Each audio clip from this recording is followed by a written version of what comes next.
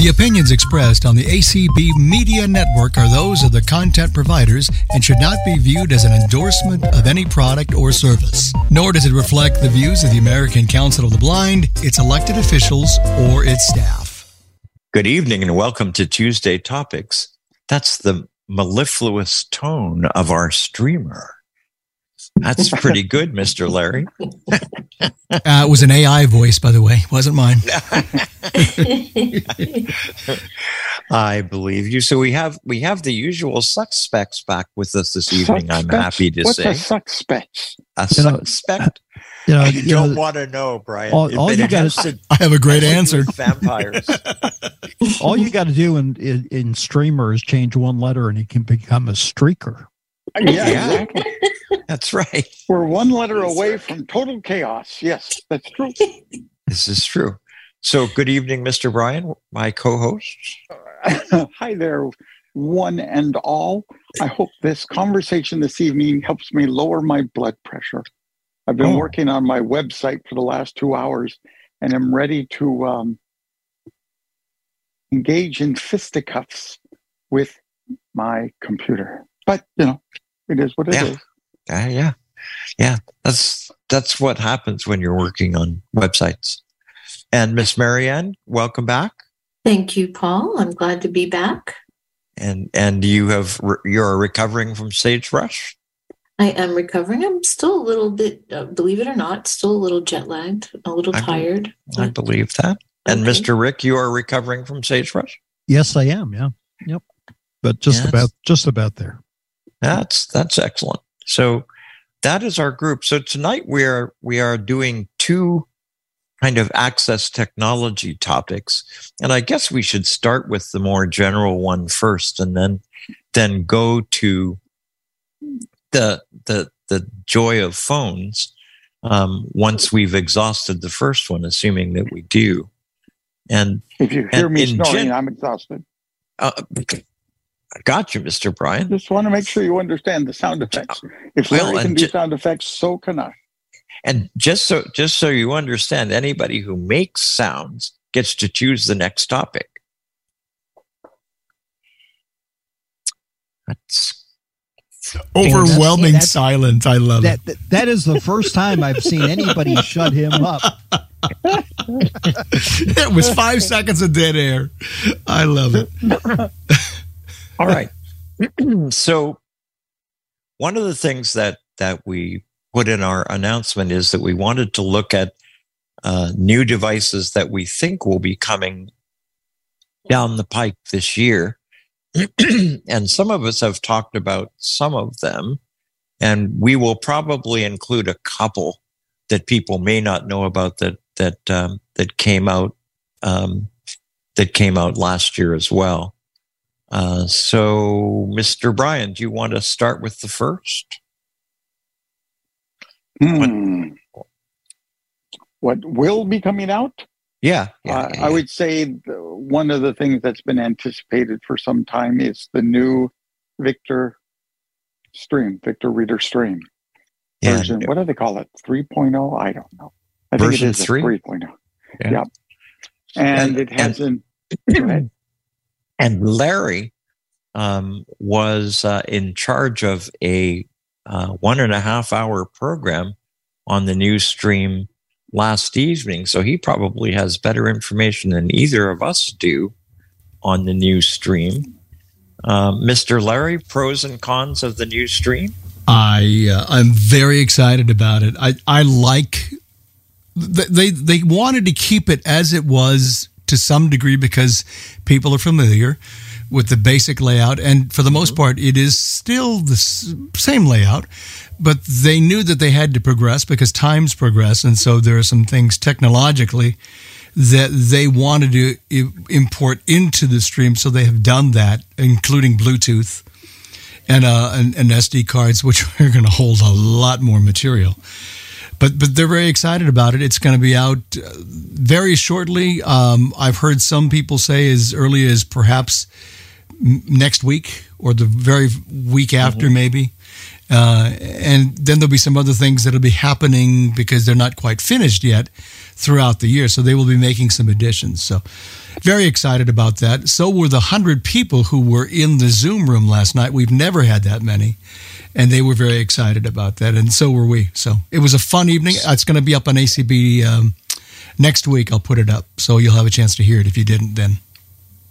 Excellent. So questions about this little critter. Yes. One, Larry, were you a Stream user before you heard last night?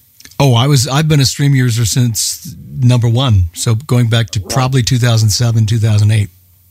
And what were the things that you were unhappy with your existing Victor Reader? We're going to ding if we agree. I think some of it was the speed. It wasn't as slow when it first came out as it is now. The power button died on me 2 to 3 years ago. Had to get a new one. Ding. I did.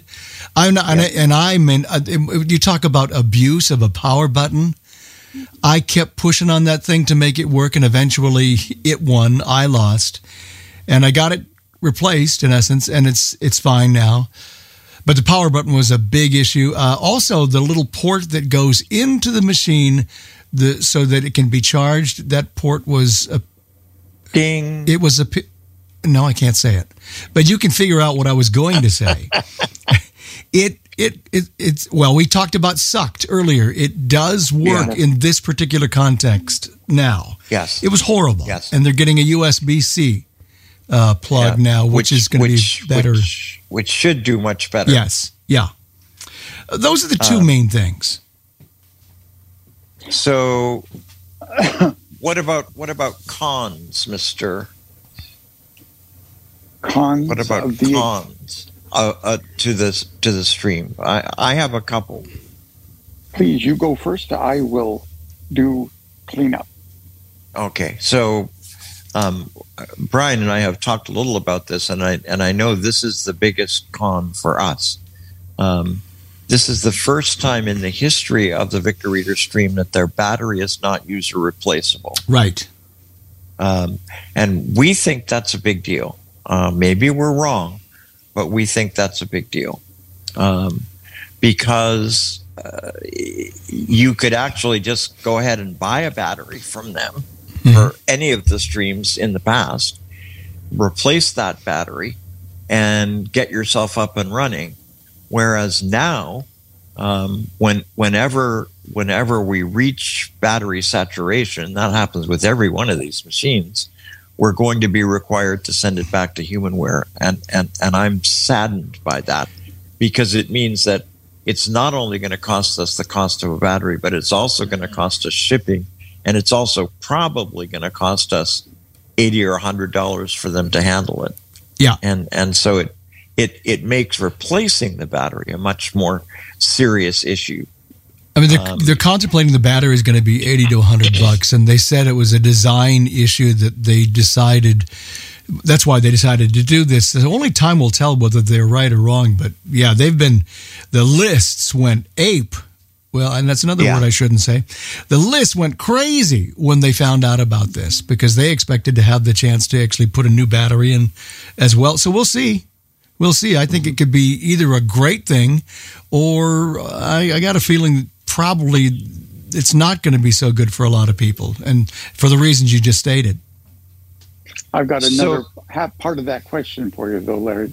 In the discussion, did they talk about, well, let me put it this way. Whenever my stream goes crazy, and it does from time to time, I reboot it by popping out the battery, waiting for a few seconds, and putting it back in. Mm-hmm. Do they have a reboot function on this? You can't remove the battery. I don't think it came up last night. I don't think it did, but I'm on the list for a while. That is such a high traffic list. But my goodness, I'll ask the question, because it didn't come up last night. I would really like to know. Because I can't imagine the device that there's no way to reboot it. You got to start from scratch sometimes. That's true with my computers. Mm-hmm. It's true with my smartphones. It's true with my everything. I've had to remove its access to power. Yeah, I've done it too. Replug it in one form or another. So I think it would be a huge problem. So we have not really talked about this, but we ought to dot our I's and cross our T's here. This new stream will take a terabyte SD card. Yes, it will. And a terabyte SD card compares to essentially the largest they claimed to be comfortable with before was a 32 gigabyte. Correct. Whereas we're now talking about 1,000 gigabyte SD card. The other interesting thing is, and I don't know whether this came up last night, but the fact is these terabyte SD cards are not that expensive. I bought one for under $40.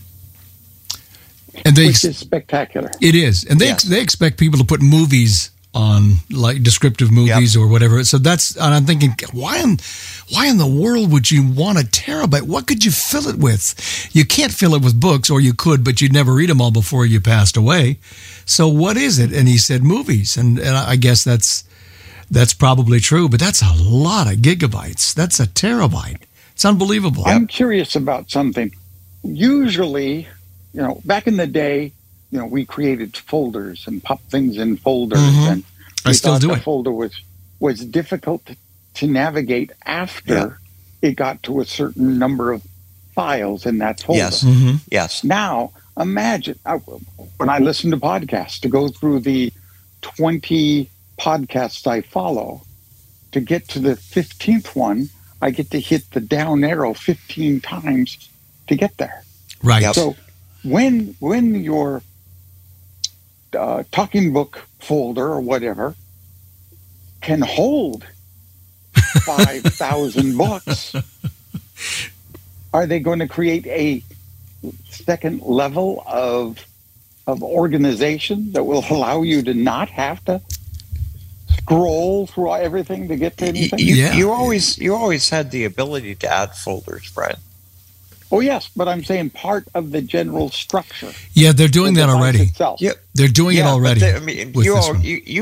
You can go down 8 or 10 levels in terms of directories, Brian. With the stream too. I understand that. Let me try again, because somebody isn't getting no. Do you know whether they're modifying at all the file structure to take advantage of the extra storage space in the unit?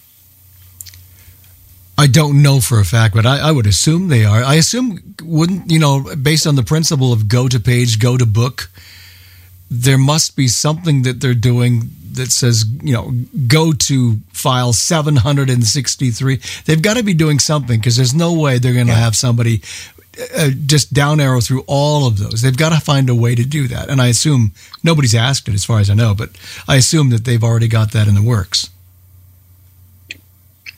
I know you can make them yourself, but all honesty, the stream was not designed for people to do that kind of thing. Designed for a lot of people who use the stream, that's virtually the only tech they use. Yeah. Because of it's designed for those who are blind and visually impaired to be easily used. So hopefully they've done something in the direction of making all of this extra space easier to use. If you mentioned the movies thing, seems to me there ought to be a folder to keep those movies.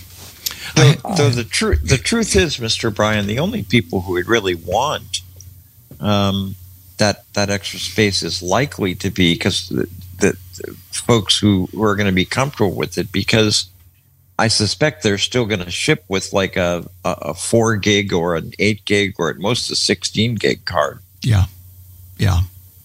So you said that a 1 terabyte card is about $40. Yes, sir. What do you think an 8 gigabyte card currently goes for? About $6. Can you still get them? Inexpensive. Can you still get them? So Yeah, I guess you can.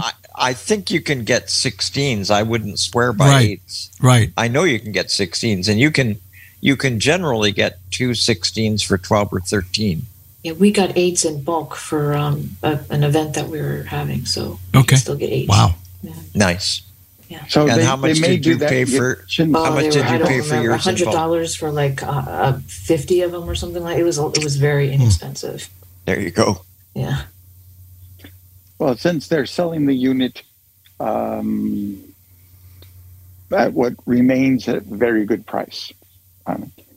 Yeah. I was asked by some researchers earlier this week, if they created this wonderful device with the intention of selling it to the blind consumers directly, rather than as a device issued to them by rehab or special ed.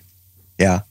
What is the price point that they could expect that people would be willing to pay for such a device?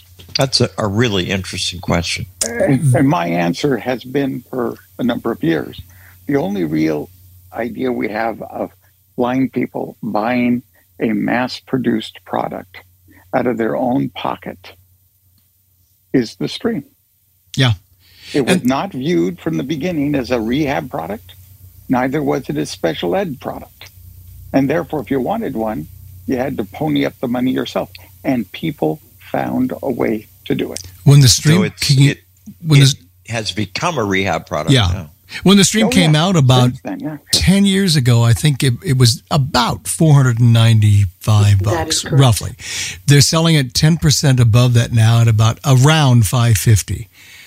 And that's not bad considering 10 years have gone by and all the technology that's come about. I'm perfectly happy with that. Right. So when anybody says, how much will a blind person pay? All I know is that a hell of a lot of blind people paid $500 for a stream. Right. But it also radically improved their lives, not just for one task, but as their virtual portable library. Yeah, I don't know. It's just a hugely different thing Yeah. than if you could come up with an orientation and mobility device that would make it safer for you to cross the street. You know, it's one of those you use it on occasion kind of thing, rather than something that you would use as many hours as stream users use their device. Anyway, So I suppose that while we're talking about new devices, we ought to throw into the mix a device that came out late-ish last year from HumanWare, which is a standalone GPS device. yeah. What are they calling it? The Stellar Trek? Is that the one you're talking about? The Stellar or the Stella. Yeah. Yeah. Yep. Yeah. So I'm not in the market for one of those, but largely because I have a Trekker. Mm-hmm. But it certainly is interesting, and it is another hybrid device. And for the sake of folks who aren't used to this term, a hybrid device is a device that does more than one thing. And obviously, the Victor Reader Stream is a heavy duty hybrid device, but the Stella Trek or whatever it's called is a hybrid device in that it has built into it as well a scanner and a camera and an ability to access PDF files and that sort of thing, but not an ability to read books. No. Well, You know, you're when it worried comes- about Valentine's Day not having a good showing. You have 30 some odd participants. Wow. That's spectacular. That is excellent. So we're going to talk for about another 5 minutes, and then we're going to open it up for questions or comments. Absolutely. I want to ask Larry another question. Okay, go ahead. Go for it. And that has to do with, did they indicate anything about what speech they're going to be including on the new device? The speeches are the TTSs that they're AI voices in essence. They're voices that they've used before for all of the menus. Nice. Because apparently, I mean, I don't know all of the back end work that would go into doing something like this, but they said it was far easier than using the voice that they've used since the stream began back 12, 13 years ago. Right. Yeah. So they're going to be using those voices, and I heard it demoed last night, and it's fine. They're very understandable, and they've got a few voices on board. They will be adding to that throughout the year. Some of the voices aren't ready yet, but they will be. So there will be a plethora of voices, just like there are in most other products. Yeah. I thought it was a huge good upgrade when they put Karen on. I agree. Or made Karen available on the 2 and then put her on the Trek. So I'm a big Karen fan. I assume they pay her for that. Right? I don't know that. I mean, because she does voiceover work in Australia. Probably. It used to be full time. I assume she gets paid for that. Yeah. I don't know. Huh? Can't be sure. So, Miss Marianne, do we have hands? We do. We have Carla, and she is now Carla Hayes. Hey, Miss Carla Hayes. Mute. From McMurray, Pennsylvania. Yes. Hi. Can you hear me? We can. Yeah. Okay. I listened to the Tech Talk last night. You know, I had vested interest in it, and I really have mixed emotions, and I'll tell you why. First of all, the battery thing is a big deal to me. It is. They made the argument that the battery was better, that it was inset and all this, but I don't relish the thought about sending it away and having to do without it. Right. That was and actually the price is sort of a big deal. It wasn't too long ago that the second generation was $368. Yeah. Okay. Now personally, I can afford to pay a little bit more, and I'm not going to say I won't ever buy this. They're not giving us any choice because the second generation is going to go away. And which I think that they have to keep in mind that a lot of people who are blind and visually impaired are on less of an income. They don't have a lot of discretionary money to throw away. And I think they're gradually placing things out of the realms that, a lot of people can get it. And so I wasn't happy about that. And as far as the expanded space, okay, maybe for movies, but I don't know myself about buying a big card, because you think about this. If that card crashes, you lose a lot of stuff. So I would rather have things on several, not tiny cards, but smaller cards. It's like I have. I think you can buy 64 GB cards now for under $15 these days. And I have movies. I have several described movies on a 32. I mean, it can, and it can hold a lot of things. And if I lose that 32, I lose my movies. I don't lose everything. Can you imagine what you would lose if you had a 1 terabyte card? Can you imagine all the things? I think you'd want to back it up somewhere, maybe into your computer or onto a hard drive. But then the other thing, there are a couple other drawbacks. You cannot, they're not going to have the cable. They're not going to give you the cables and means by which that you can play or, NLS cartridges. And really? Some people, no, that's going to go away. Okay? Oh, that's too bad. And that's a big thing, because if you get a book from the library and you're not finished with it, and I'm thinking, okay, this isn't going to be as big a deal to me as it might to somebody else, because I do have a PC. So I could, flop the cartridge onto the PC. But some people I know a lot of people that have a stream that do not have a PC. And so they've made that accessory inaccessible to them. And I also think it's important to recognize, and Brian, you may want to comment on this, that a lot of regional libraries are now going to a system where, in order to make it easier for them, they are aggregating books onto single cartridges for their users. So in Florida, I received a cartridge from my regional library, or my sub-regional, even though I had really indicated I didn't want any cartridges and that I was doing all my stuff from BART. But they sent me a cartridge with 20 books on it. Right. Because that's what they want to do. And I would not have access to that cartridge through the stream as Carla's describing it anyway. Yeah, and how many times do you get on an airplane and let's say you've come back from a convention and you slip the stream into airplane mode and somebody's given you a thumb drive and you want to check it out. You can't do that anymore. I mean, there are so many things that you can't do that I may get it. I mean, they've got to do something really sexy. They promise something. That was a funny word, but I am a radio junkie. And they said something big's coming with internet radio. I have no idea what it is, but it's got to be really big. And that might be the only thing that I think could tempt me. But I've come to the conclusion I am going to take great care of my second gen and my Trek. Yep.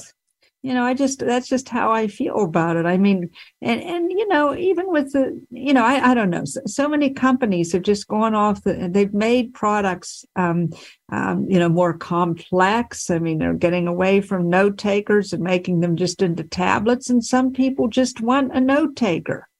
Yep. And you know what I'm trying to see and you never know what happens to some of these note takers, like, the V2G, if it had been improved and the price had come down, many people could have afforded something like it. You know what I mean? Though it did come down. So, it did. And this device was known as a Braille to Go, and it was designed by Dean Blasey and made by the National Braille Press. And I bought one for $1,200. Yeah. And what'd you think of it? It was incredibly complicated to use. It didn't pass the simplicity test for me or come close. Well, it sounds like the Touch Plus. I mean, there's so many things that I could do on my Apex that I can't do on the Touch Plus, like multiple lingual documents, which I have to do and print directly from it. You know what I mean? You can trick it into, but I haven't figured it out yet. Yep.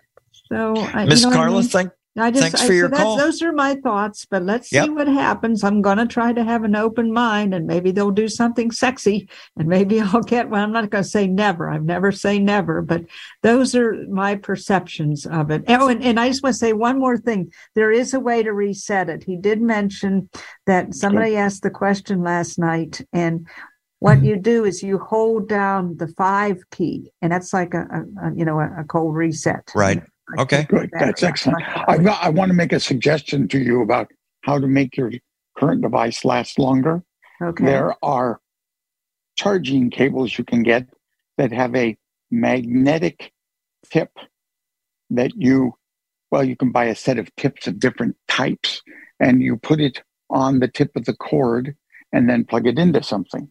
But a lot of Victor Reader Stream users are taking the kind of tip that port requires, and leave it micro USB.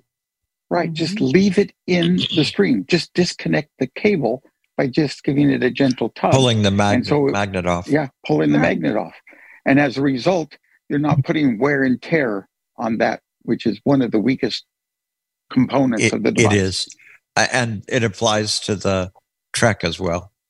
Right. Okay. Well, thank you for your suggestion, Brian. But, so those are my perceptions for what they're worth, which isn't worth a hill of beans. But thank you for listening. Thanks, Miss Carla. Thank you. Happy Valentine's Day. You too. We have Brandy. Brandy. Hi. Hello there. Hi. I haven't ever talked on Tuesday Topics. I've come and listened a couple of times, and I might have talked one time. But anyway, I did have a question. So if I hear that correctly, they used to have, I think it was the Victor Reader Stream that had little slots on the back of it, and you could attach the cartridge to the back of it. Like You didn't plug it into anything. Oh, that was way back when. They don't do that anymore. It's been but with all of the ones up to this point, what they supply is a little tiny cable, and at one end it has a micro USB plug, which you plug in, and at the other end it has a little receptacle into which you can slide a cartridge or a thumb drive. Oh. Well, maybe they can sell that. Maybe those cables are on Amazon. But apparently they are not doing that anymore. There are C to USB A cables cords that are out there for almost nothing. I bought a couple the other week. Yeah, a couple dollars. Yeah. And then the other thing I wanted to say was, do you know if by any chance, just out of curiosity, if the Victor Stream 3, is that what it is? Yes, we're saying, we're calling it that anyway. Okay. Do you know if it still requires you to use a computer to put books on it, or does it now connect to Wi-Fi? It connects to Wi-Fi, and so does Victor Reader 2 and the Victor Reader Track. Cool. That's awesome. I might consider getting one. Yeah. All right. Ms. Bradley, thank you for your call. Yeah. Thank you. Yeah. Thanks for having me. We have Anicio. Mr. Correa. Hello, Paul. How are you? Good, thank you. So in my spare time, in my retirement, I started doing some freelance teaching technology about anyway, so I never owned the Victor Stream. I know it's very, very popular, but I recently have put my hands on it. And I know you're going to be talking about cell phones, so I don't want to talk to it as a phone. But the Blind Shell Classic, I've started teaching some clients with it, and it in my mind, it does.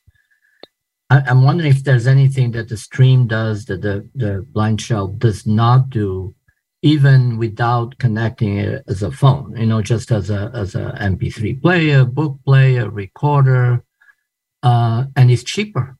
And I'm wondering if those of you who use the Stream, and if you're familiar with the Blind Shell, I wonder if there's something else that the Stream still has a leg up on it, on this other device, which I think is revolutionary. I mean, the only concern I have with the Blind Shell, just like with every other new piece of technology for the blind that exists out there from a small company, is whether or not it's going to be maintained, or is it going to disappear one day, like the old what was that called, the screenless phone, or that's my only. There are a couple out there, but I am so impressed with this piece of technology. Now, are you working with the Blind Shell 2? Yeah? The 2 Classic 2, yeah. Yes, very good. Brian, do you want to tackle that? Let me ask a question, which is how I always start these things, don't I? Do you have any idea what the battery life is on the Shell? I have not used it as a cell phone, so I have not. I have a demo version. I have not put a SIM card in it, so I use it, just to demonstrate it. But I have played with it extensively for a couple of days without charging the battery. Yeah, and in thinking of what does the Stream do that the Blind Shell doesn't. One of the best features I found of the Stream is how bloody long it lasts on a charge. Its power management, internal power management, is pretty amazing. Also,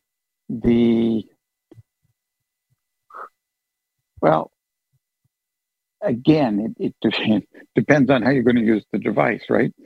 If you're going to use it to record things, and you want to record things either as a WAV file or an MP3,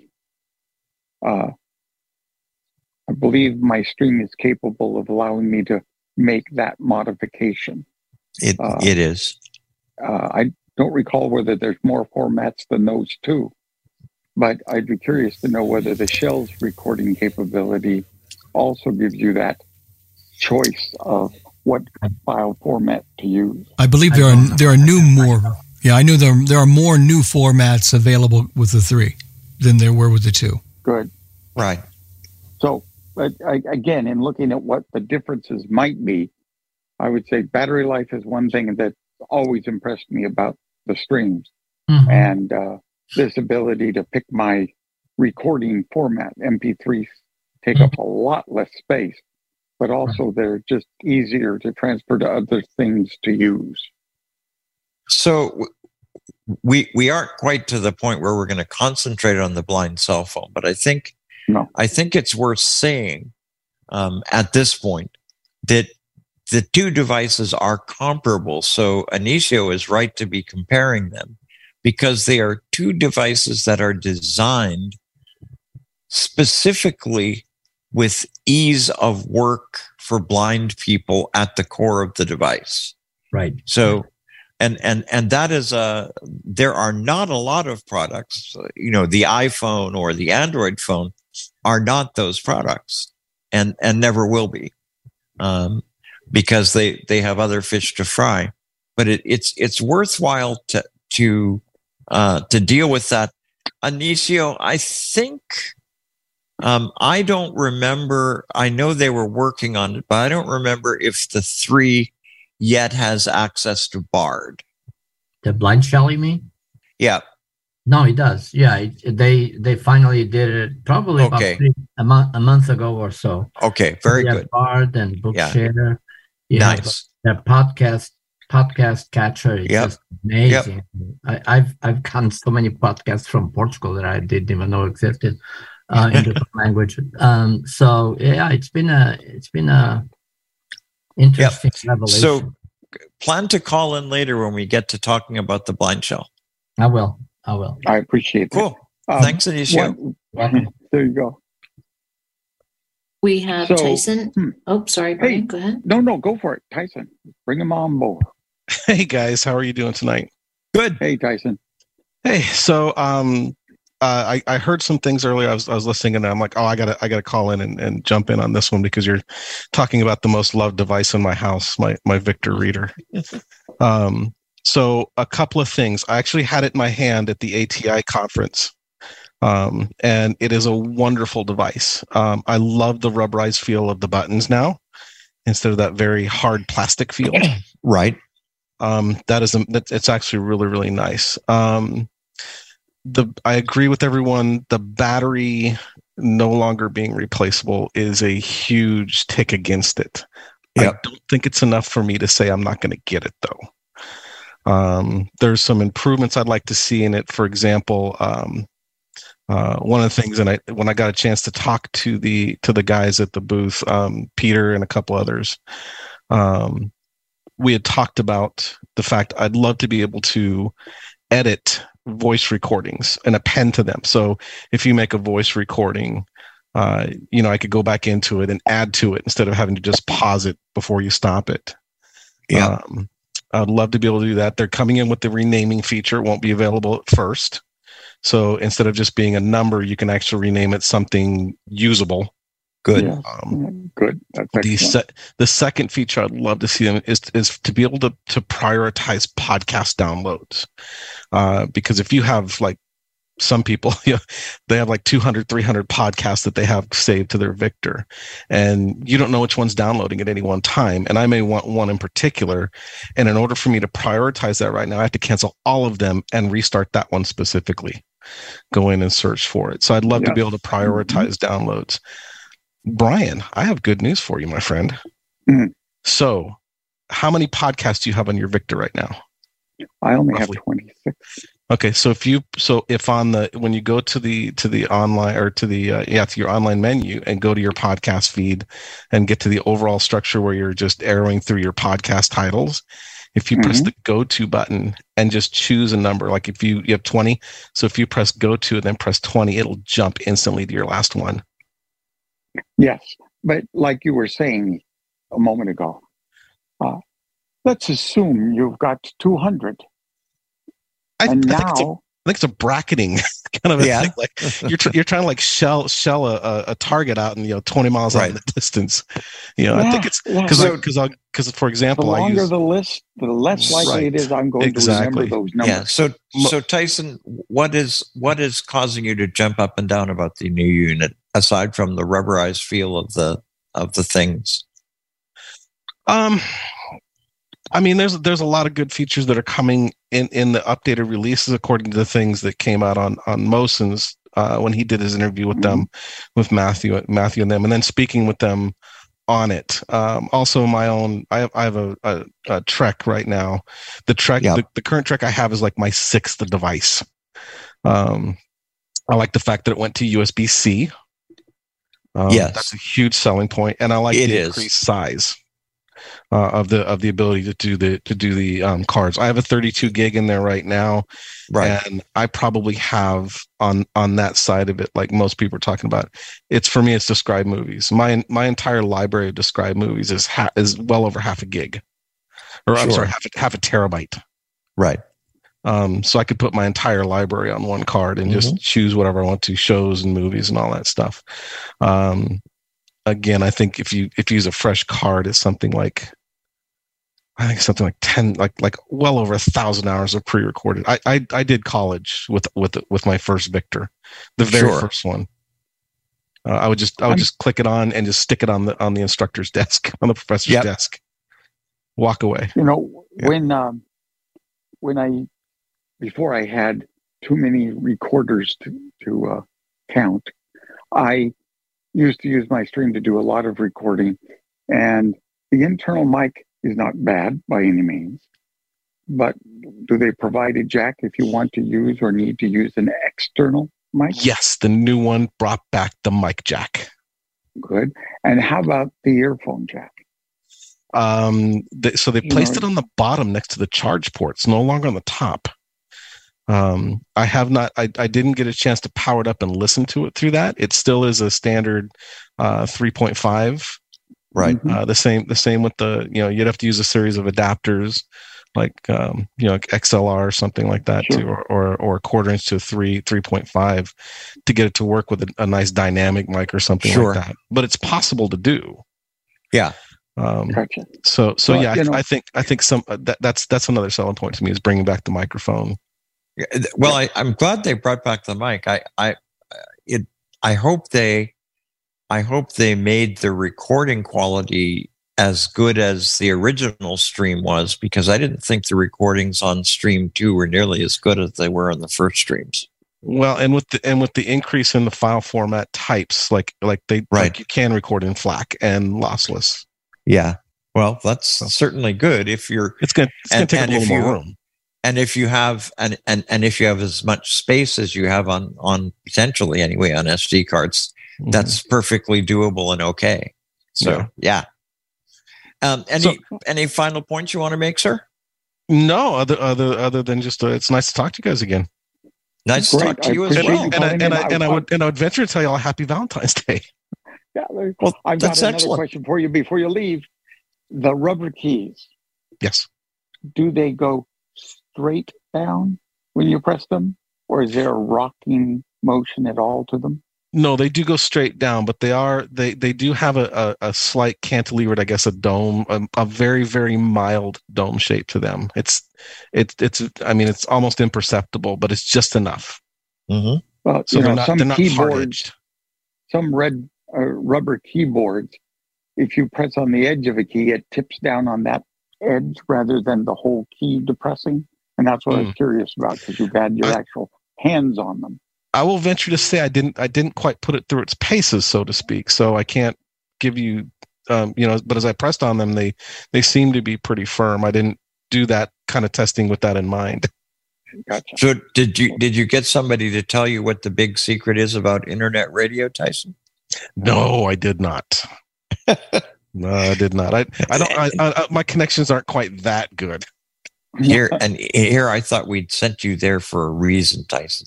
I mean, next year you got to give me marching orders there, Paul. That's right. That's right. Thanks, Tyson. Thanks for calling in. All right. Cue the Mission Impossible music. All right, guys, have a good one.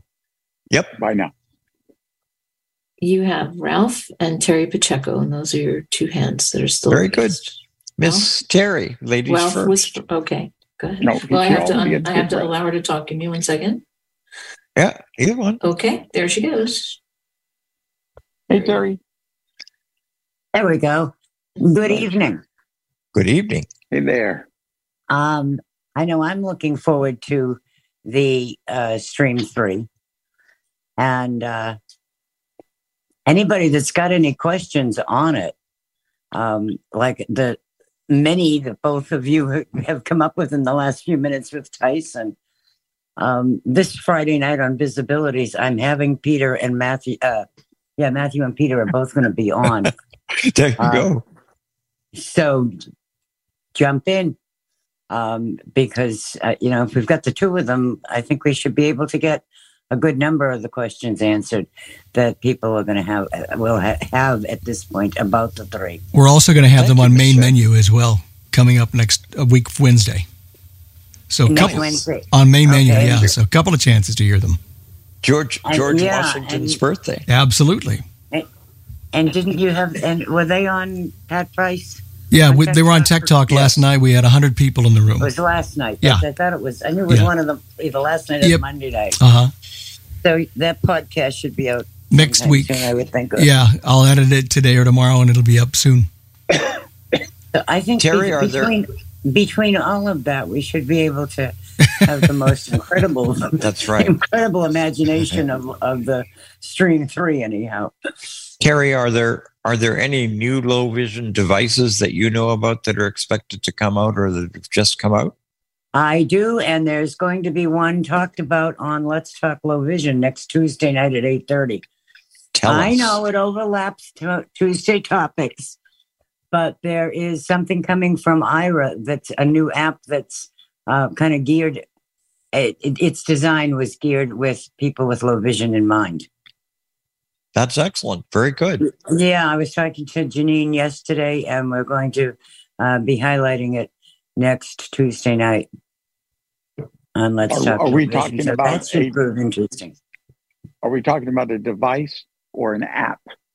I think it's the new app. It's the new app.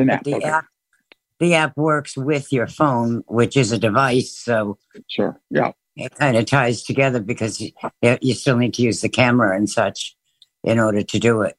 But apparently it's got some enhanced color changes and text changes and that kind of thing, and with low vision in mind. Yep. So thank you, Ms. Terry. About that next week. We appreciate it. I don't know of any other new devices. Well, we will talk to you perhaps during the next hour when we do the pros and cons of phones. We like the iPhone. We do. But there are a lot of people who like the Blind Shell 3s. So that the Blind Shell Classic 2 have they come up with a 3? I think there is a 3 now, or that's what somebody is telling me. So anyway, I haven't heard of that yet. I know Frank was back and forth for a couple of months deciding, and I do know a few people who have been very pleased that they got the Classic 2. But again, as someone said earlier, it's very much the issue of how long is it going to be around and what services, what ISPs will work with. I'm happier with the way the Blind Shell 2 stuff is going because there are a lot of companies that have been around which are involved with working with them. And so I'm inclined to think they will survive. Yeah. So that's my opinion. I hope they eventually get to Verizon. Yeah. They're certainly talking about doing that. But the AT guys are very much supporting them and very much working with them. And I have lots of respect for the way they operate their company. So yes. Yeah, I do too for AT guys. Yeah, absolutely. Yep. Thank you, Ms. Terry. Well, enjoy the rest of the week and enjoy Valentine's Day. Thank you. Frank our best. Yep. He's listening with me. Take care. Mr. Ralph. All right, I have a quick question here. It's about the port where the cord is to be plugged. It's supposed to be on the bottom of this unit? Yes. Okay, so, the original stream, wasn't it on the top? Because I think I have one of the old ones that... Yeah, it was. in a corner on the top by the SD yes, card and slot. and that has worked so well. I've had no issues with that. Actually, mine still works well there too. But the 2, which has the cord at the bottom, does not work well. Right. The Trek, the Victor Reader Trek, I have one of those, and of course the plug-in is at the bottom of that as well, and it's very fragile at times. You have to really be careful with it. So I think you do. So the Victor Stream 3, will it be on the same line as the Victor Trek? With the way the cord plugged in, and that's my understanding. But the big change is it will use the same kind of plug-in that currently you have on your e-reader. So it's a Type-C connector, which are much less fragile than the micro USB. Yes. Okay. Thank you. Mm-hmm. And they're bi-directional. You can either way out. Very good. Okay. Good job. That makes a big difference too. Yeah. Yes. That was my question. Thank you. You're welcome. So let's talk about a couple of other new products. Excuse me? Yep. Go ahead. Yeah. Go ahead. Yeah, I have been given permission to speak, and I just came in, but I wanted to dovetail on something that Terry was saying about Aira. They are having an Explorer call tomorrow night, at which they're discussing the new iteration of the app, and it's at 6 p.m. Eastern time. And so, if you don't have the whatever you call it.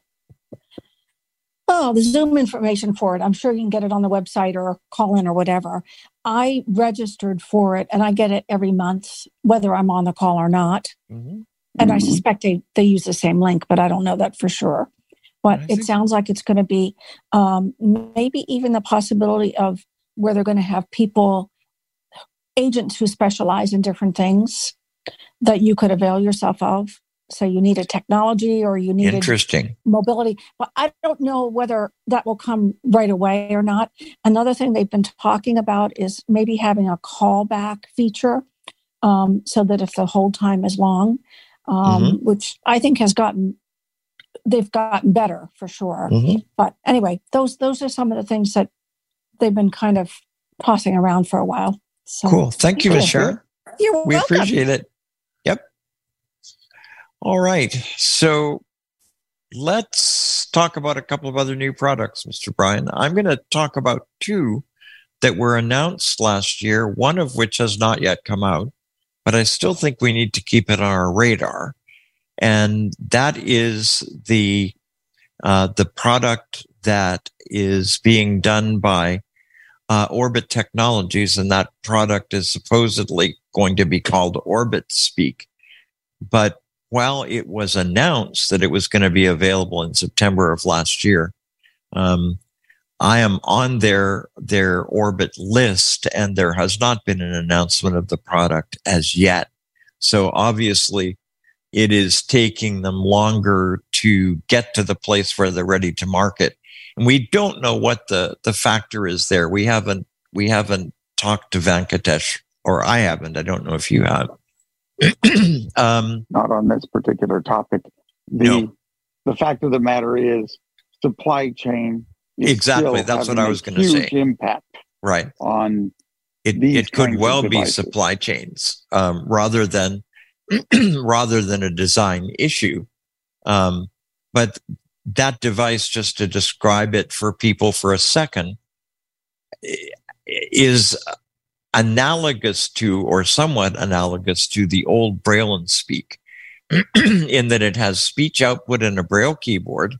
It is connectable to your iPhone, and it also therefore can be used as a keyboard for your phone, and you can do bunches of things with your phone.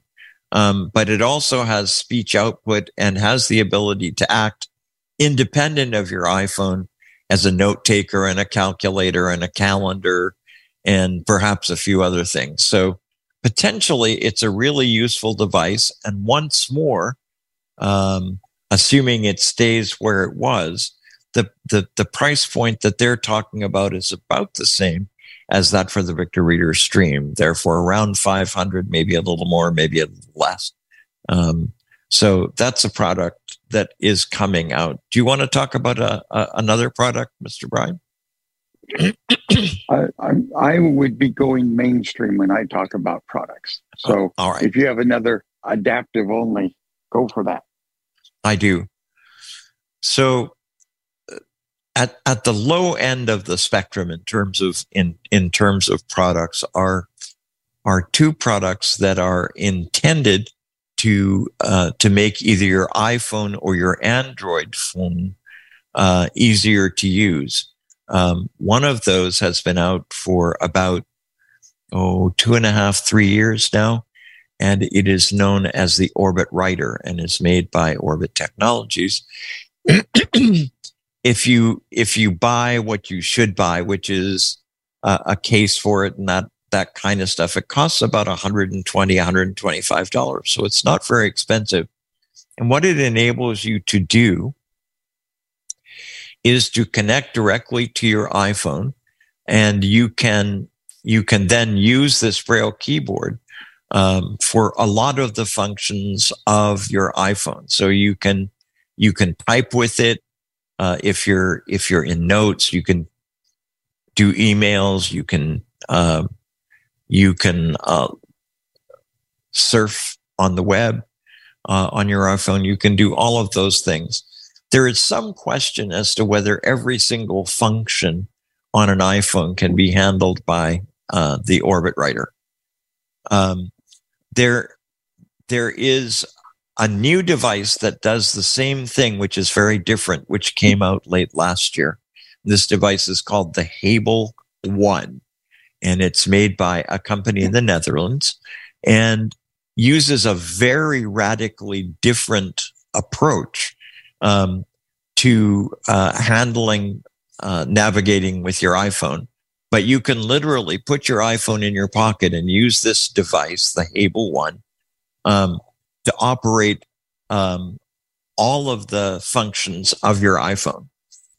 What makes it interesting is it only has 8 keys and 1 switch on the device, period. The 1 switch is to turn it on and off. The 8 keys are 6 Braille keys and then a key to either side of them.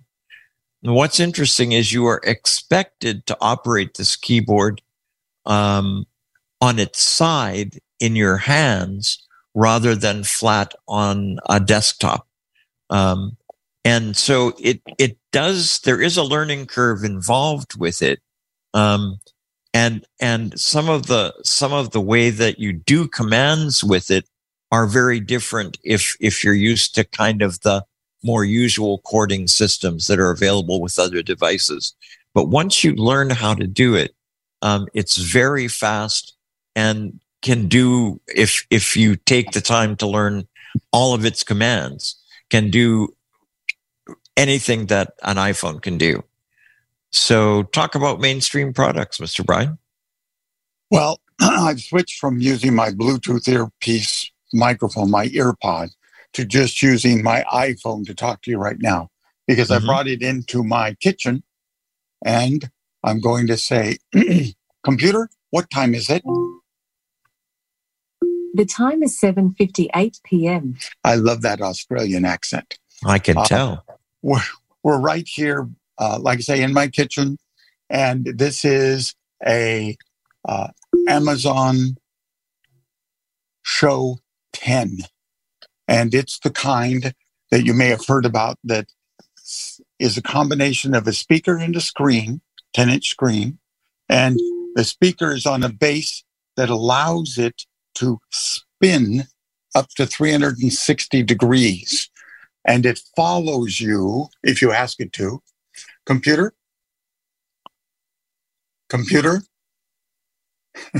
follow me. Computer,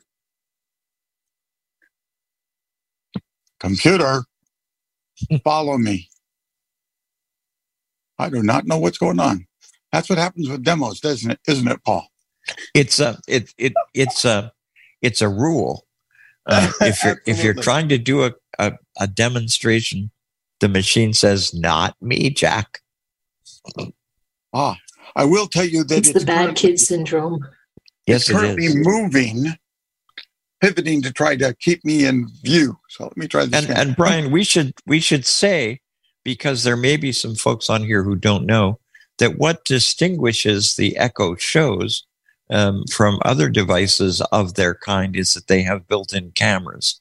That actually means they can be used to watch movies, and it also means that even though they use commands, which on the face of them are very visual, they don't necessarily have to. And I frankly didn't know that until Brian and I were talking last week. But as many of you know, Amazon has a system that they use on all of their tablets, which is called Voice View. And that is also available on the Echo Shows, which means that once you turn them on, the shows can then allow you to utilize their stuff. But of course, you have to go up, as you do with all commands that are a part of Voice View, you have to interact with the screen. So you can't sit at a distance and do very much. You've got to actually go up to the screen and touch it and double tap and do that sort of thing. Computer, go ahead, Mr. Brian. Turn on Voice View.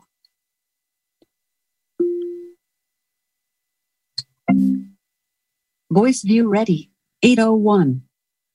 So, like you just heard, Voice View is ready, and I can come to the device and touch the screen. Shopping list. Your list. Update your shopping list for the week. Your list is shopping list. Your list is currently empty. Shopping list. Widget panel. Double click to open. So I'm on the widget panel right now. Double tap to activate. So I was simply putting my finger on the screen, moving it around.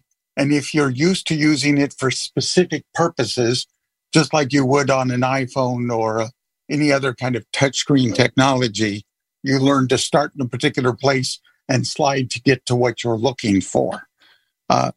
I find it whenever I ask the device to give me an answer through good old Lady A talk and don't get the full answer, I turn on Voice View and touch the screen and I get a more complete answer because it speaks the beginning of that response, but sometimes stops.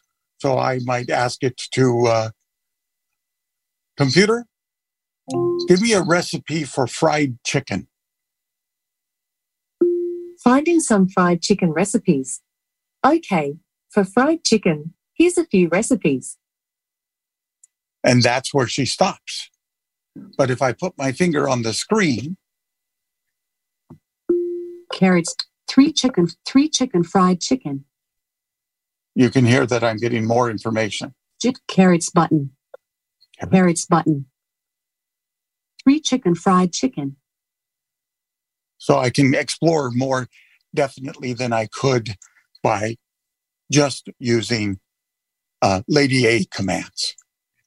And Brian, while we're talking about this and talking about other mainstream technology, the other thing that people need to know is there are at least 2 options that are available for talking televisions that are very inexpensive.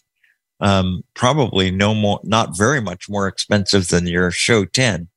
I think I got a 43-inch for $220, and there is a 43-inch that's that uses the talking system from Comcast that was under $200 at Kmart. But the point that I'm making is they actually allow us as blind people to use Voice View or whatever the Comcast voice system is. to navigate the screens of TVs, which we certainly couldn't until a few years ago, and certainly couldn't as inexpensively as we can. And by the way, if you shop right, virtually all of the TVs that you will buy will also have the A-Lady built into them. So it is amazing the degree to which some mainstream technology has actually gone out of its way to create access for blind and visually impaired folks, similar to what Brian is demonstrating with the Show 10. Yeah, and you know, in the same way we were talking about the blind shell and whether that phone's going to stick around, you have to ask yourself, with all that we've heard in the popular press out there about how all Lady A devices are none of them are making money for Amazon. In fact, they cost more to make than the sale price that you're buying them at. But they're trying to hook you in to the Amazon way of doing things, like purchasing through the devices. One moment. Cancel. So here, there's another thing to concern yourself with. Here in my home, I've got Apple equipment, I've got Amazon equipment, and I have Google equipment. And it takes some doing to get them all to cooperate with one another. Cancel. I can't say some of these words because the devices have those names. Exactly. So there is a new standard being implemented right now that will make these devices play nice with one another. But your older devices will not have the capability of using the new protocol. So keep in mind, if you see some real bargains on older versions of some of these smart speakers, they may become obsolescent much sooner than you think they will. All right. Mr. Brian, I am suggesting that we pause and see if we have any hands, or at least give folks an opportunity to raise hands, because we've talked about quite a lot of stuff here. So, Miss Marianne, do we have any hands? We have Diane Scalzi. Miss Diane, and other people, if you'd like to jump in with questions or comments, feel free to do that while Diane is lecturing to us on all the things we haven't said. Hey, Diane. Yeah. Hey, can you hear me? Yep. Yes, indeed. Okay. I'm wondering, wait, gotta shut my phone up. Hold on. I'm wondering if there's been any movement on multi-line Braille displays. I know that I think AT Guys was selling one called the Canute. I think it was the Canute. And but I haven't been hearing anything about it, good, bad, or indifferent. I haven't been hearing a lot, about a lot of people using it. So I'm wondering. Yeah, and we probably should have talked about that. Orbit Research now has 2 multi-line Braille displays that they are selling. One is, I don't want to get this wrong. I think it's three lines of 40 characters, and the other is 5 lines of 20 characters. And that's correct. Yeah, and they sell for around $3,000, so they're not horribly expensive. And those are out there. The Canute is out there, and I think its price is a little higher, but not much. And I don't remember how many lines and how many characters. I think it's 8 lines with 32 characters, I'm thinking. Brian, do you remember? I believe that you're correct. Yeah. There's one other device that APH is working on and going to be releasing fairly soon. And it's a combination of a tactile graphical display that's capable of showing Braille on its entire surface. Right. That looks like Braille. not kind of simulated Braille, but real Braille. Yeah. Huh. And the Orbit Research also has their Graffiti, and they're also the Graffiti Plus, which is a combination device that has graphics capability for most of it and a single line of text Braille. Now, I don't know if I would necessarily want graphics. I'd want something that, would give me all Braille on multiple lines if I was going to go that route. But then on the other hand, I also want a Manus. So I don't know. I don't know why anybody wants multi-line Braille. So somebody's going to have to educate me because I don't care. Paul, the number of hours you spend reading a Braille display means that when you were taught to read Braille, Paul, were you taught to use two hands to read? Yeah. And what was the reason for using two hands to read? Because I could read faster and more smoothly that way. Because you could finish a line with your right hand while finding your place and be ready to move right on to the next line with your left hand. Or have read the first half of the next line if possible. Well, not with the Braille display, but with Braille, with paper Braille, certainly. Understood. So that would be the value of a two-line Braille display. Whether or not the value of that, not to me, justifies the expense. Or the so Diane's going to tell us why we want one tomorrow. How can we want one? I don't know.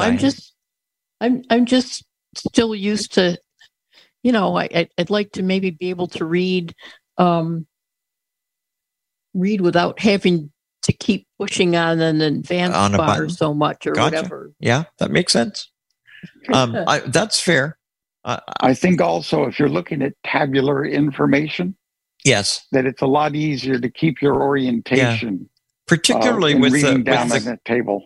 Particularly with the Canute, which gives you more lines. That's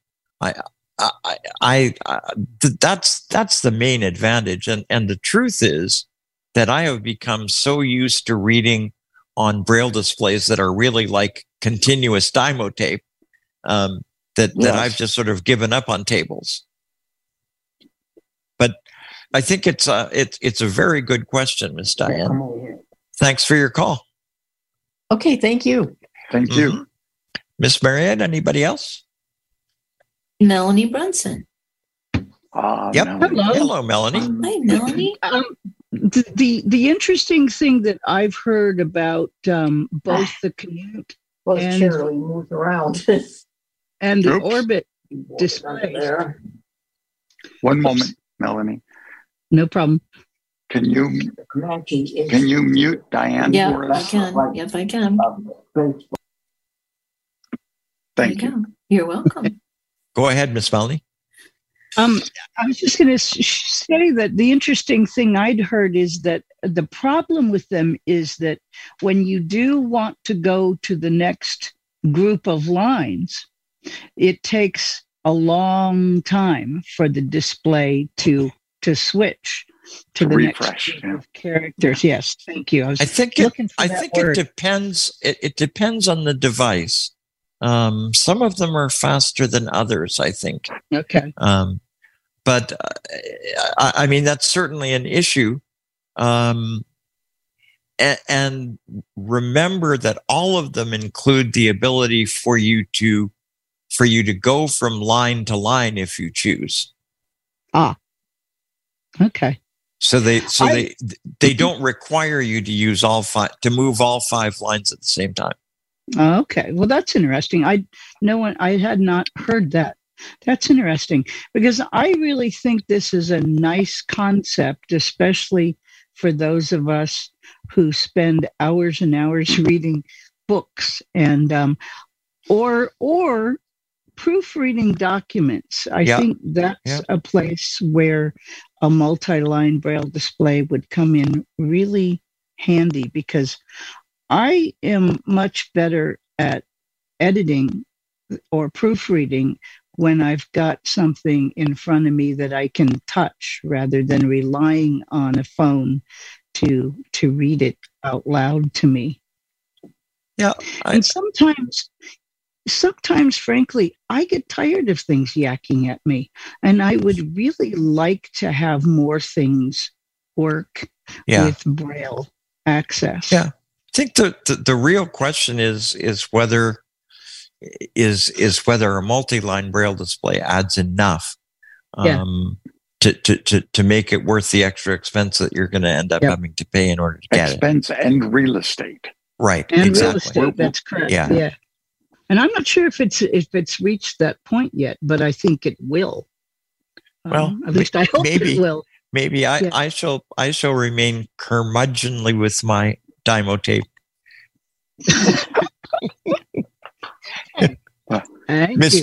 Miss Melanie, thank you for your call. Certainly. Happy Valentine's. Yes, exactly. Same to you. Miss Marianne. We have Dawn. Hey, Dawn. And you can speak, Dawn.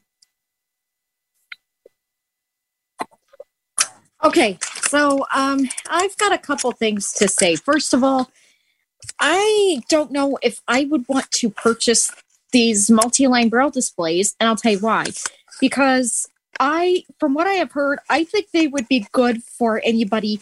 So if you're a student, if you're in school, if you have to, or if you're in a job that uses a lot of graphics or anything like that, if you're in any place that uses a lot of that stuff, then I would say, yeah, that is what this display is good for. However, yes and no. It's not very portable if you're in school. That's what I was going to say too, because that's why I wouldn't buy it, because I read Braille from the time I get up to the time I go to bed, and I've been reading Braille since I was 6 months old. And one of the things that I do, I take my Braille display with me everywhere I go. Exactly. And I have a 40 cell because that's what I use. And I cannot see the point or a way to easily carry around something that has 8 display lines on it. That's not feasible. Not I to hear me. You. And no, I don't. These need to get way smaller before I even think about saying I'm probably going to purchase one. I'm going to be like you and stick with my Braille stubbornly. Yep. And the thing that I'm going to say too, there's a new standard that APH is working on. It's called EBRF, Electronic Braille Ready File. And there is an email list. I know Jonathan Mosen covered some of it in an episode of Mosen at Large at some point last year. So that is the standard I'm kind of interested to see, because how are we going to get it as consumers? How are we going to see any benefit if we don't have a multi-line Braille display and we either can't or won't get one? Because yes, I don't want one. And so I'm interested in that. It's been one of the issues that I think we need to be talking to the North America to BANA about. Because in my opinion, while they did quite a while ago work on some standards for electronic Braille displays, I think there's more that can be done, and there's more that needs to be done, particularly since we're likely to have a whole bunch of Braille displays going out once the NLS system comes into place. So I would like to see some standards developed. Yep. And it has here, at least I think it's come into place in a lot of states. Here is one of them. I know several states have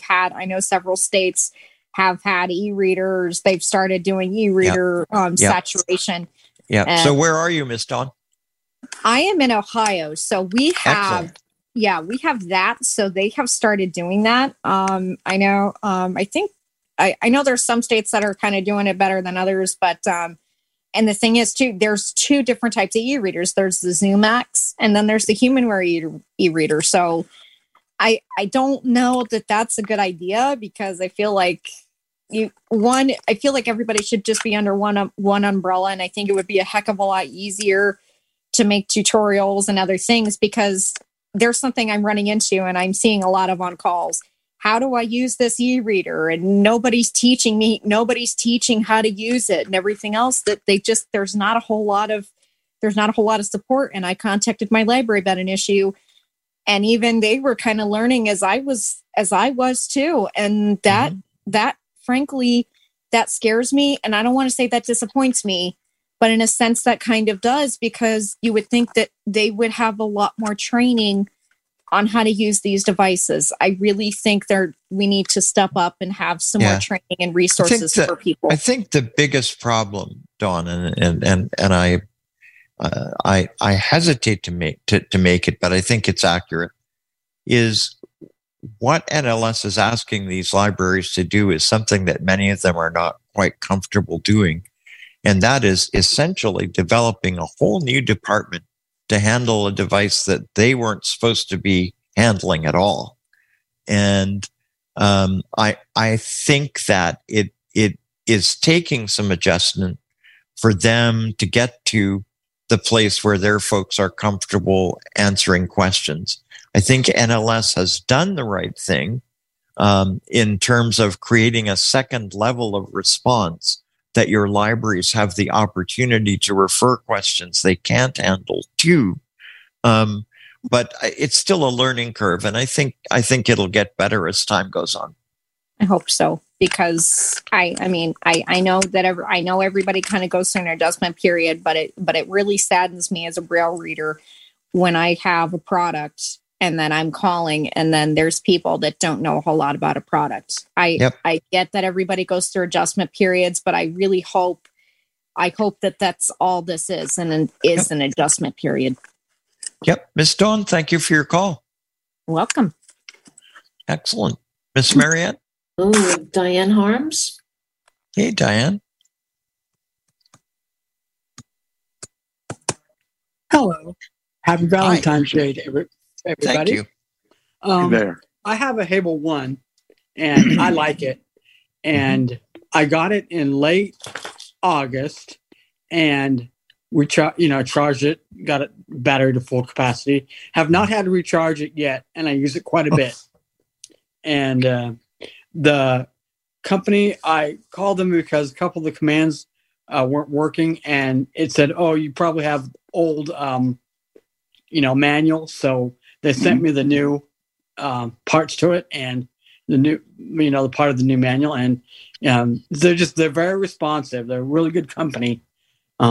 You ask a question, they answer it right away. You don't have to wait 2 or 3 days or a week. Yep. And really neat thing about it, it's very small, as you're saying. It's easy to get used to. It's a little bit of an adjustment to get used to holding it in the air. It is. But once you do, I found it really easy. And they have some neat commands. And you don't have to change the rotor all the time on the phone. You can do the commands and like for select all, and then you just backspace and it's gone. So I like it. And another neat thing is when you're out in public and you need to enter your phone's password, you can do it with that. So not everybody has to hear your password. You don't have to put in your headphones or anything. You can type it in and nobody will know what it is, because they'll just hear the clicking of it, but they won't hear the numbers or the letters or whatever your password is. And they wouldn't be able to see it even if they wouldn't be able to figure it out even if they could see your hand. So that's very cool. And you're right. It's a very good point. Have you found any drawbacks to the Hable 1? I haven't. Not that I can think of offhand. Now, probably when we get off the call, I'll think of some. But you'll think of something, yeah. So I'm curious. You and Paul have discussed about how you can't set it down on a surface to use it. You have to hold it in your hands. And I want to make sure that the people out there understand what we're talking about. It's not like you hold it in one hand and use it with the other. You are squeezing it with your fingers on one side of it, one surface, and your thumbs on the back side of it to hold it in place. Yes. In your double-handed grip. Yes. And as a result, you're not tapping keys, you're squeezing keys because you got to have a grip on it while you're doing whatever Braille activity you're doing.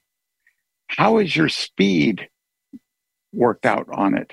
I see the joys of being able to do some things like you were just describing, select all and delete kind of thing. But how is your speed at doing Braille with it? I think it's pretty fast. And it's really fast when I want to go, let's say, you're going across your phone. So you're going through all your icons and you want to get to something, or you're on the internet. I think that's pretty fast. You're going on the internet and you, so I think it's pretty fast. Hadn't really thought about that. But so my answer, Brian, is it's certainly faster than I could type using the typical iPhone keyboard. It's not necessarily any faster than using Braille screen input, really with either method. The difference, though, is I have never gotten to the point where my accuracy using that device is good enough that I don't end up spending more time correcting my mistakes, and that's a Paul issue. It's not an issue for keyboard input. So the answer is, for me, it is faster than any of the other three methods I just described. Yeah, on the I'm getting faster on the iPhone keyboard, and my iPad keyboard, because I can picture now where how the keys are arranged. That's correct, and it helps. You do it, yeah, and then so I'm getting pretty fast with it, and yeah, you have to be careful on. Well, with anything you're typing in Braille, you got to be careful with your errors and that type of thing. But I like it. Yep. Thanks for your call, sir. I have a question. Yes, go ahead, Marianne. Does the device come with a Braille keyboard stroke compendium? No, I downloaded it from the internet. My manual. Right. Okay. And I downloaded two different versions of the manual, but it looks like I have to download another one from what this gentleman is telling us. Actually, I'm a woman. Because I'm Diane. I'm a woman. Oh, Diane, I'm sorry. That's all right. Yeah, but so I'm probably going to have to download another version of the manual. But when did you download your last one? July. Yeah. And I don't know. Probably maybe on their website they have a updated version. What happened was they just sent me the parts I was talking about and the updates. But the one thing that I don't love about the product is certainly the initial manuals that I got. I found that they were a little difficult to find things in, and their approach. I don't know. I didn't love it because their approach, and Diane, feel free to comment if you want after I'm done, and I won't be more than 30 seconds. Their approach is to essentially divide each of the elements that they're talking about into three sections. One section is a beginner section, and that's essentially, this is the bare minimum you need to learn in order to use this feature. The second level is kind of advanced, and we're going to teach you a lot more commands so that you can do things a lot more quickly. And then the third element that they teach is the expert section, where they give you the rest of the commands in that little area, which enable you to do really well. I don't do well with that kind of graded sort of manual system. I would be much happier if they would just give me all the commands without dividing them out. Yeah, that's a good idea. I think that would be better. Once I learned how those three sections were organized, then it was easier for me to find things. But when I first started, it was slow because now where is this? Oh, it's not in here. Yeah. No. So yeah, exactly. Yeah. So is this manual a tutorial style manual or a reference style manual? It seems to be a tutorial style manual, and there are two manuals, but I didn't think the reference was very much more referencey than it was tutorial either. So I think it's the one area where I was a little disappointed. I've always been a believer that a good manual has two sections: reference in the back, and tutorial for the bulk of it. Yep, I agree. Yeah, that's a good idea. Yeah. Yep. Miss Diane, thank you so much for your call. One more question. How big are those, the multi-line Braille displays? They must be pretty big, aren't they? They're not as big as you'd expect them to be. I'm trying to think. Certainly, I would say some of them, particularly the Orbit Reader ones, aren't a lot bigger than an iPad. Would you agree with that, Brian? Yes. Yeah, they're not a lot bigger than an iPad. They are somewhat thicker. Yes. Significantly thicker than an iPad. And I think thicker than your standard one-line Braille display case. I would agree with that too. There's more electronics in there to make that all come together. You remember when the first refreshable Braille displays were out there, that we were told you couldn't do a multi-line because of the nature of the piezoelectric system that was pushing the dots up. Yeah. And now that is not the means for raising dots, you can put dots closer together. But it's still a hell of a lot of electronics making all of that happen. It is. Diane, again, thanks. Oh, thank you. Bye now. Miss Marianne? Bye. Anicio again. Mr. Correa. Well, a lot of it has already been said, because I wanted to bring up the Braille displays, not so much the multi-line, but the fact that we have so many choices now and the prices. We do. It's just wonderful. I mean, I'm here using my Mantis with my computer and using my Brilliant 20 with my phone. It's just unbelievable. But I have Go ahead. What I was going to say is, and what we should talk about with really both the Mantis and the, and we'll talk about a little bit more about what they are, but the Brilliant 20 is a 20 character Braille display. And it's, again, another hybrid device that has built-in Wi-Fi, has access to Bard, to Bookshare, and to Newsline, but doesn't have access to emails. It does have a calculator, and does it have a calendar or not, Anicio? I can't remember. I don't think so. No. So, but that's what we mean, again, by a hybrid. In this case, we're talking about a device that can do some things, but other things that were traditionally available as part of a note taker, it can't do.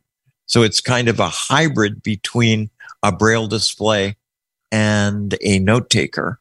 And of course, your Mantis is a 40 character display, Anicio, is that right? Yeah, 40 characters with a QWERTY keyboard. Yeah, and that's the point. And it does not have a Braille keyboard. It has a regular computer keyboard, but one that works apparently really well. I have not spoken to anyone who doesn't love their Mantis. Yeah, no, it works really well. Yep. And so when you say it's a hybrid, which is correct, the Brilliant, it does not have email, but it's the expectation is that you will use it connected either with your phone or with your computer to do email. Right. Notes. And you're absolutely correct. And it's a point that we should have made. But if you have a Braille display that has nothing else but a Braille display that can in fact connect to your phone, you can actually do virtually everything that you can, even with a hybrid device, using your phone, because there's built-in abilities to do that. But you're absolutely right. So even the e-readers that we were talking about earlier, and I'll shut up in a second, Anicio, but even the e-readers that we were talking about earlier, if you connect them to your iPhone, they can work as note takers. Right. I mean, the thing I love my Brilliant the most, I don't take a lot of notes, although I take notes with it in the, on the standalone note note feature. But what I really, really love is to sit down, having my coffee and going through Newsline and reading the paper, the New York Times. It's just the freedom it gives you is just unbelievable. It's amazing, isn't it? It reminds me of the feeling that I got.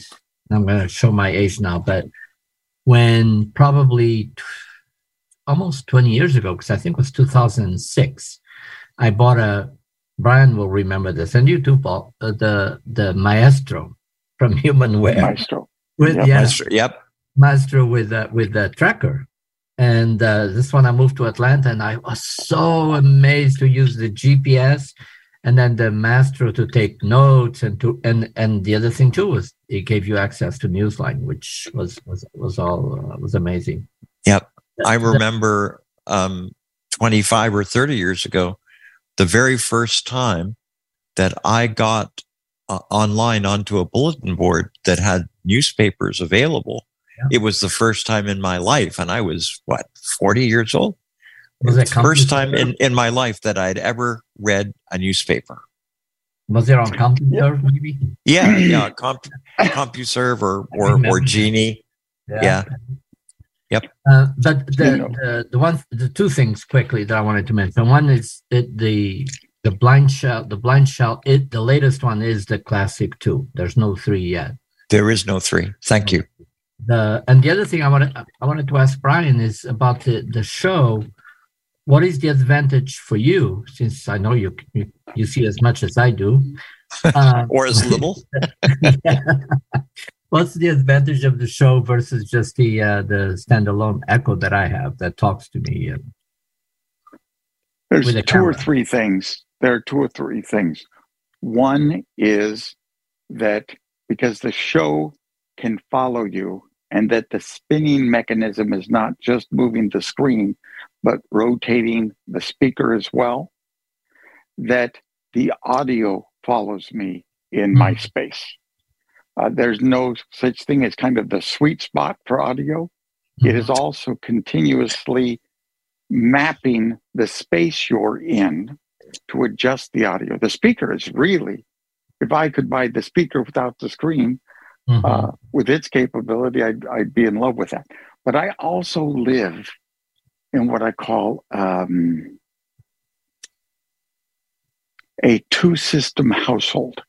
2 of the 4 people who live here are sighted. And they're not as agile with audio output exclusively. Right. And so by using these devices, they're more involved in using them effectively. Right. But I wonder if, what you mentioned with the show, when you ask a question and she gives you half an answer and then you have to use voice view, if there's no camera, and that's one of the things I noticed with... there is a camera. No, absolutely. The one without a camera, she has to tell you the whole thing. You know what I mean? And that's the difference I see between the Apple. Sure, but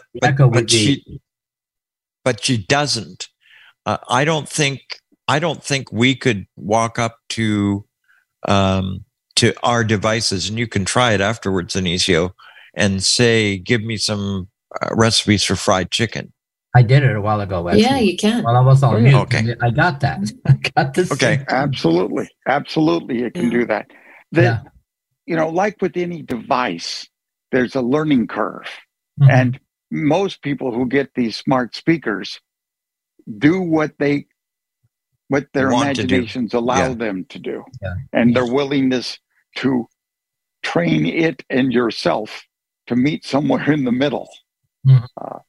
I've got lights in my house that turn on and off using the device and have routines built in so that if I say certain things to it, it will do like a macro of things through my home turn on the music, turn on the lights, lock the door, all with one command. And that's terrific. When dealing with things like recipes and the like, I find that with it saying things like, let me know if you want to hear the list of ingredients or step-by-step instructions, right? I find that thinking in those ways are simply not the way I function in the kitchen, to be honest with you. And so having the recipe up on the screen and being able to move from spot to spot with your finger is a better method for you. I think it's an advantage for me. Yeah. Now, again, I'm a very spatial person too.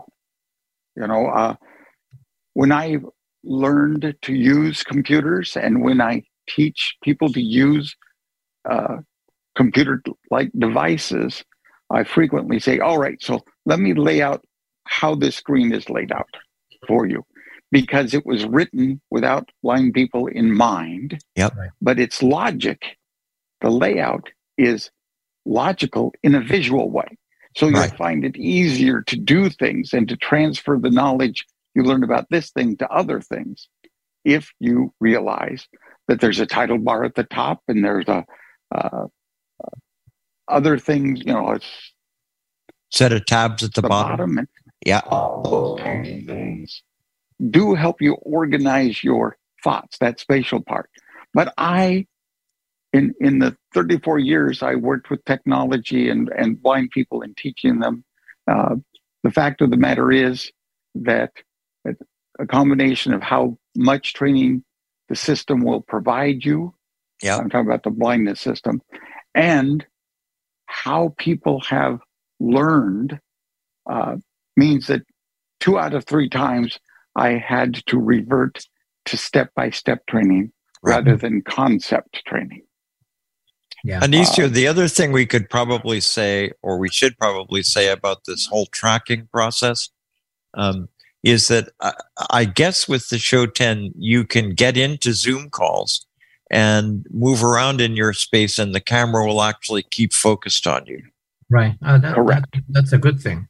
It probably does a better job of keeping track of you than you would keep track of it. Oh, I think it does. Exactly. Exactly. Is that amazing? No, I haven't made it do all of its tricks yet. Right. It was a Christmas present, and that wasn't all that long ago. And there are some setup components of it that I haven't fully set up at this point. So it might, in fact, make it even more valuable for me. People buy things and they say, well, it's talking. Well, there's this step called setting it up, and that's more than plugging it in and connecting it to the net kind of thing. Right. Anyway, doesn't it also have some kind of a feature? I remember hearing that being demonstrated way back, where it had some kind of a seeing AI-like feature that would identify an yes. Yeah, yes. And there's also a built-in color identifier unless they've taken it away. I've not used that before, but yes, you can hold an object in front of it about 12 inches away and really centered on the top edge of the device, which is where the camera is, and give it the magic command, and it will direct you to get it in view if it's having trouble, makes a noise while it's processing it, and then tells you what the object is. And then it adds to not just what the object is, but other information about that if it is a product.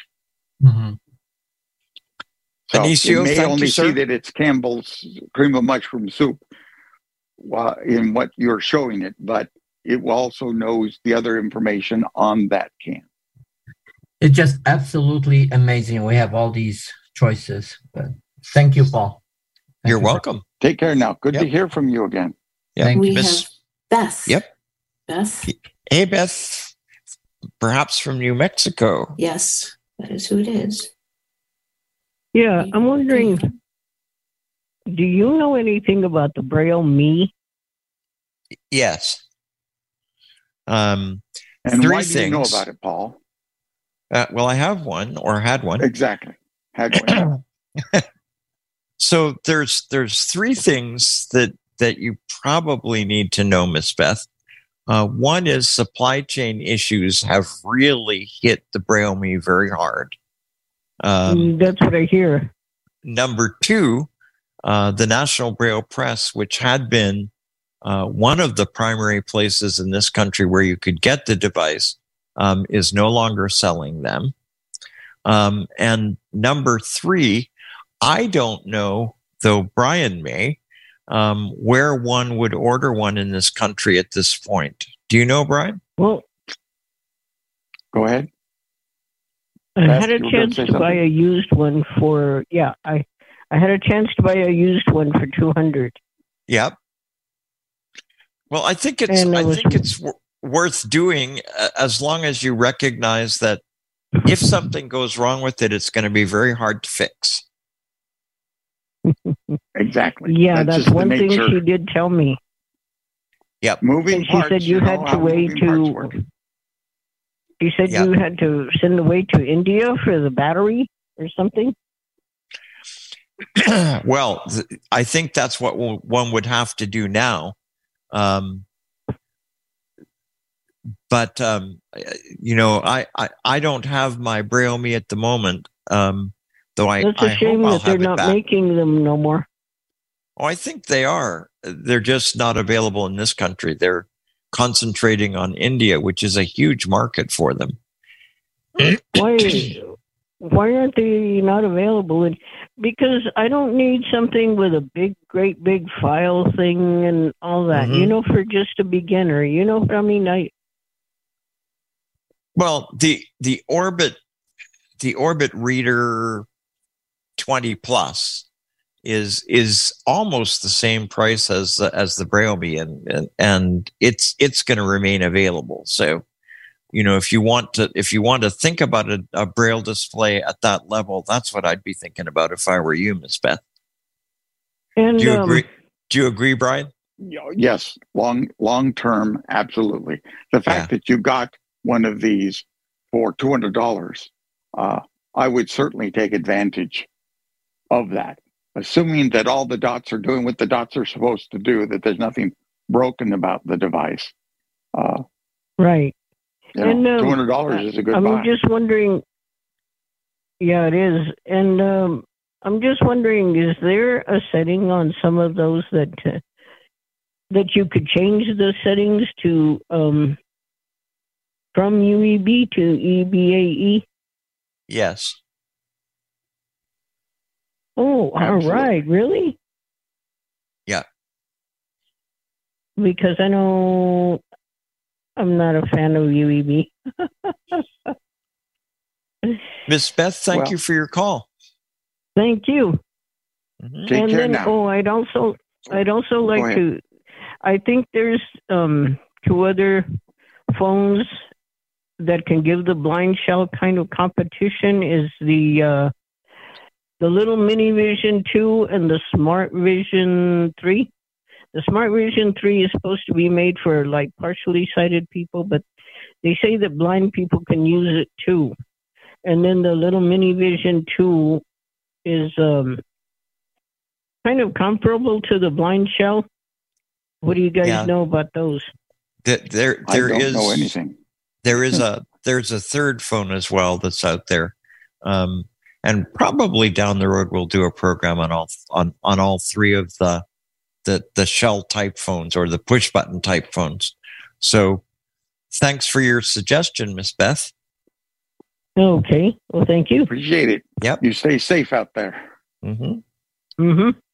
And lastly, we have Sharon with her and hand happy raised. Valentine's Day. Thank you. Yes, you too.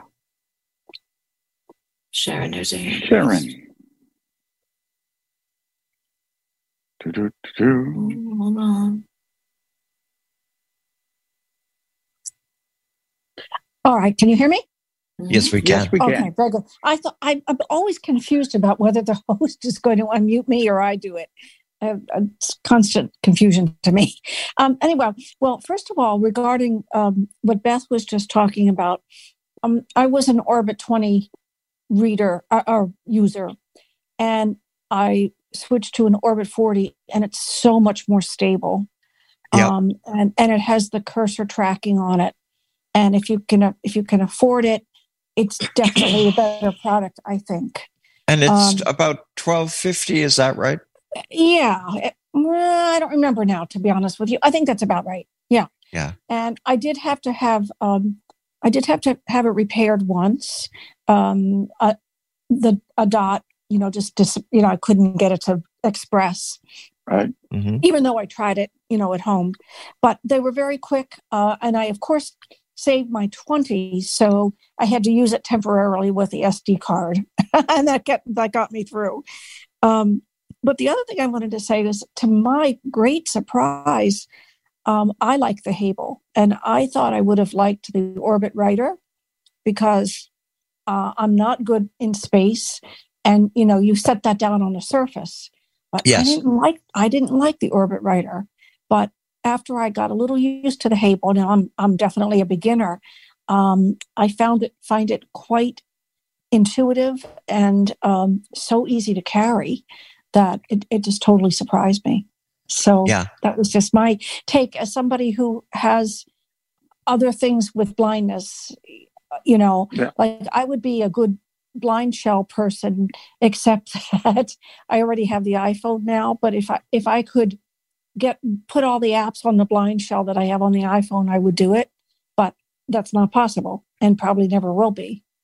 I don't think they're going to have the capacity that iPhones have anyway. No. So you think just memory wise? Yeah. So even if you could put the apps on there, and I think we're getting closer and closer to that. Yeah. I mean, there are more and more things that are becoming available on the blind shell that I didn't think were going to be there as quickly as they have gotten there. But I think it's the amount of space that's going to be more of an issue, at least for me. Okay. Zoom, I understand, is on there now. It is. But I wonder about things like Uber and, other music apps and, all different kind of mainstream stuff. Because one thing that they've been is very particular that they're totally accessible, which I really appreciate. Right. And if there's anyone in the audience listening who is a blind shell user, we're having our third Thursday presentation at Bay State Council of Blind this Thursday on the blind shell. So I'd appreciate hear from any happy users, and especially if you have used an iPhone and gone to the shell. I really would be interested in hearing that if anybody is in that space. Thank you. Very good. We don't have a lot of time, Ms. Sharon, but we'll see. Do we have any hands, Ms. Marianne? Ralph has his hand raised. Mr. Ralph. Yeah, another question about the blind shell. We're talking about possible apps coming down the road. Yep. Would they be the Apple or Android apps, or would they intermingle, or what? They are special blind shell apps that they develop rather than being either. Okay. Anicio could probably have answered this question. I unmuted. So Anicio, is it an Android device or is it a? It is an Android device, right? And there is a Google Store that is adapt, meaning that the only apps they put in the Google Store that the blind shell accesses are those that are accessible. Right. But Sharon, I know Sharon from I think it's the same Sharon I know from AVL. So feel free to time, and I'll be glad to talk to her about this. I don't use it; I just teach it, and I wouldn't let go of my iPhone myself. But it's amazing the stuff he does, and it does have SD cards. I'm not sure exactly what the maximum amount you can have on it. It's pretty big. It's because it's a micro SD card, so it I've certainly seen 128 gig SD cards that size, and there, in fact, there are terabyte cards, but they're a little more expensive in the micro USB. So. Well, thanks for the info. And then sure. the other phone, Paul, is the Real Sam, right? The one. Yes, that's correct. All speech driven. Yeah, that's the one that I need to find more about because I don't know enough about it. And it's gotten some good reviews. Yeah, I have not heard anything at all about the other one that the other person was talking about. Right. Yeah. Yep. All right. Cool. Brian, go ahead. I was just going to say, when I first got involved in smartphone technology, I got a grant at the Carroll Center, and I was able to buy 5 different phones, all of which had some level of accessibility to them. At one end of the spectrum was the BlackBerry. The iPhone was in there, and a couple of others that you had to download a screen reader into, and you had to buy the screen reader to put on it. God, I remember those. And we have come so far from those days. Our expectations also have risen with all of this development that is going on out there. And quite honestly, if you're waiting for things to get more settled, you will be waiting for a long time. Yeah.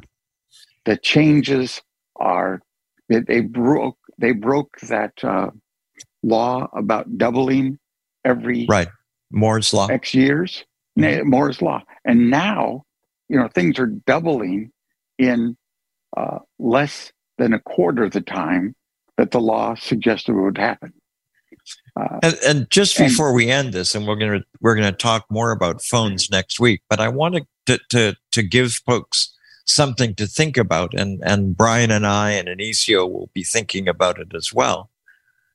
The real question is there a large population of blind people who will never be comfortable using flat screens and who really want to have a push button phone? Can we substantially increase the number of blind people who can be effective communicating, doing email, doing Aira, doing Bard, with a push button phone, if that's possible?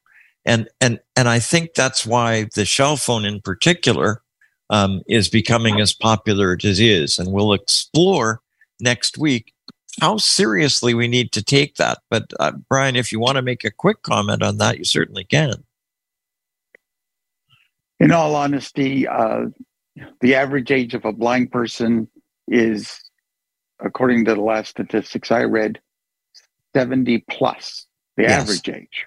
Yes. So the other thing is that more and more of those people who we now call elders, like ourselves, while we were immigrants to computers, we had part of our lives where computers simply weren't part of them, that a bigger and bigger portion are people who lost their vision, who were tech users before that loss. And so that's the group of people I think are the most quickly growing number among that population in general. And it will play a huge part in whether things that cater to less technical people, but not just less technical, but also with less resources to learn to do these things. Yep. Some of us can learn from manuals, but most of us cannot. I don't know whether those people would be more attracted to shell phones or not, but I'm hoping Anicio will tell us next week. So that will be the first of our Tuesday topics. We'll probably piggyback something else onto it, but I'm not sure what that will be yet. So stay tuned tomorrow, and you'll find out exactly what the other component of our Tuesday topics will be next week.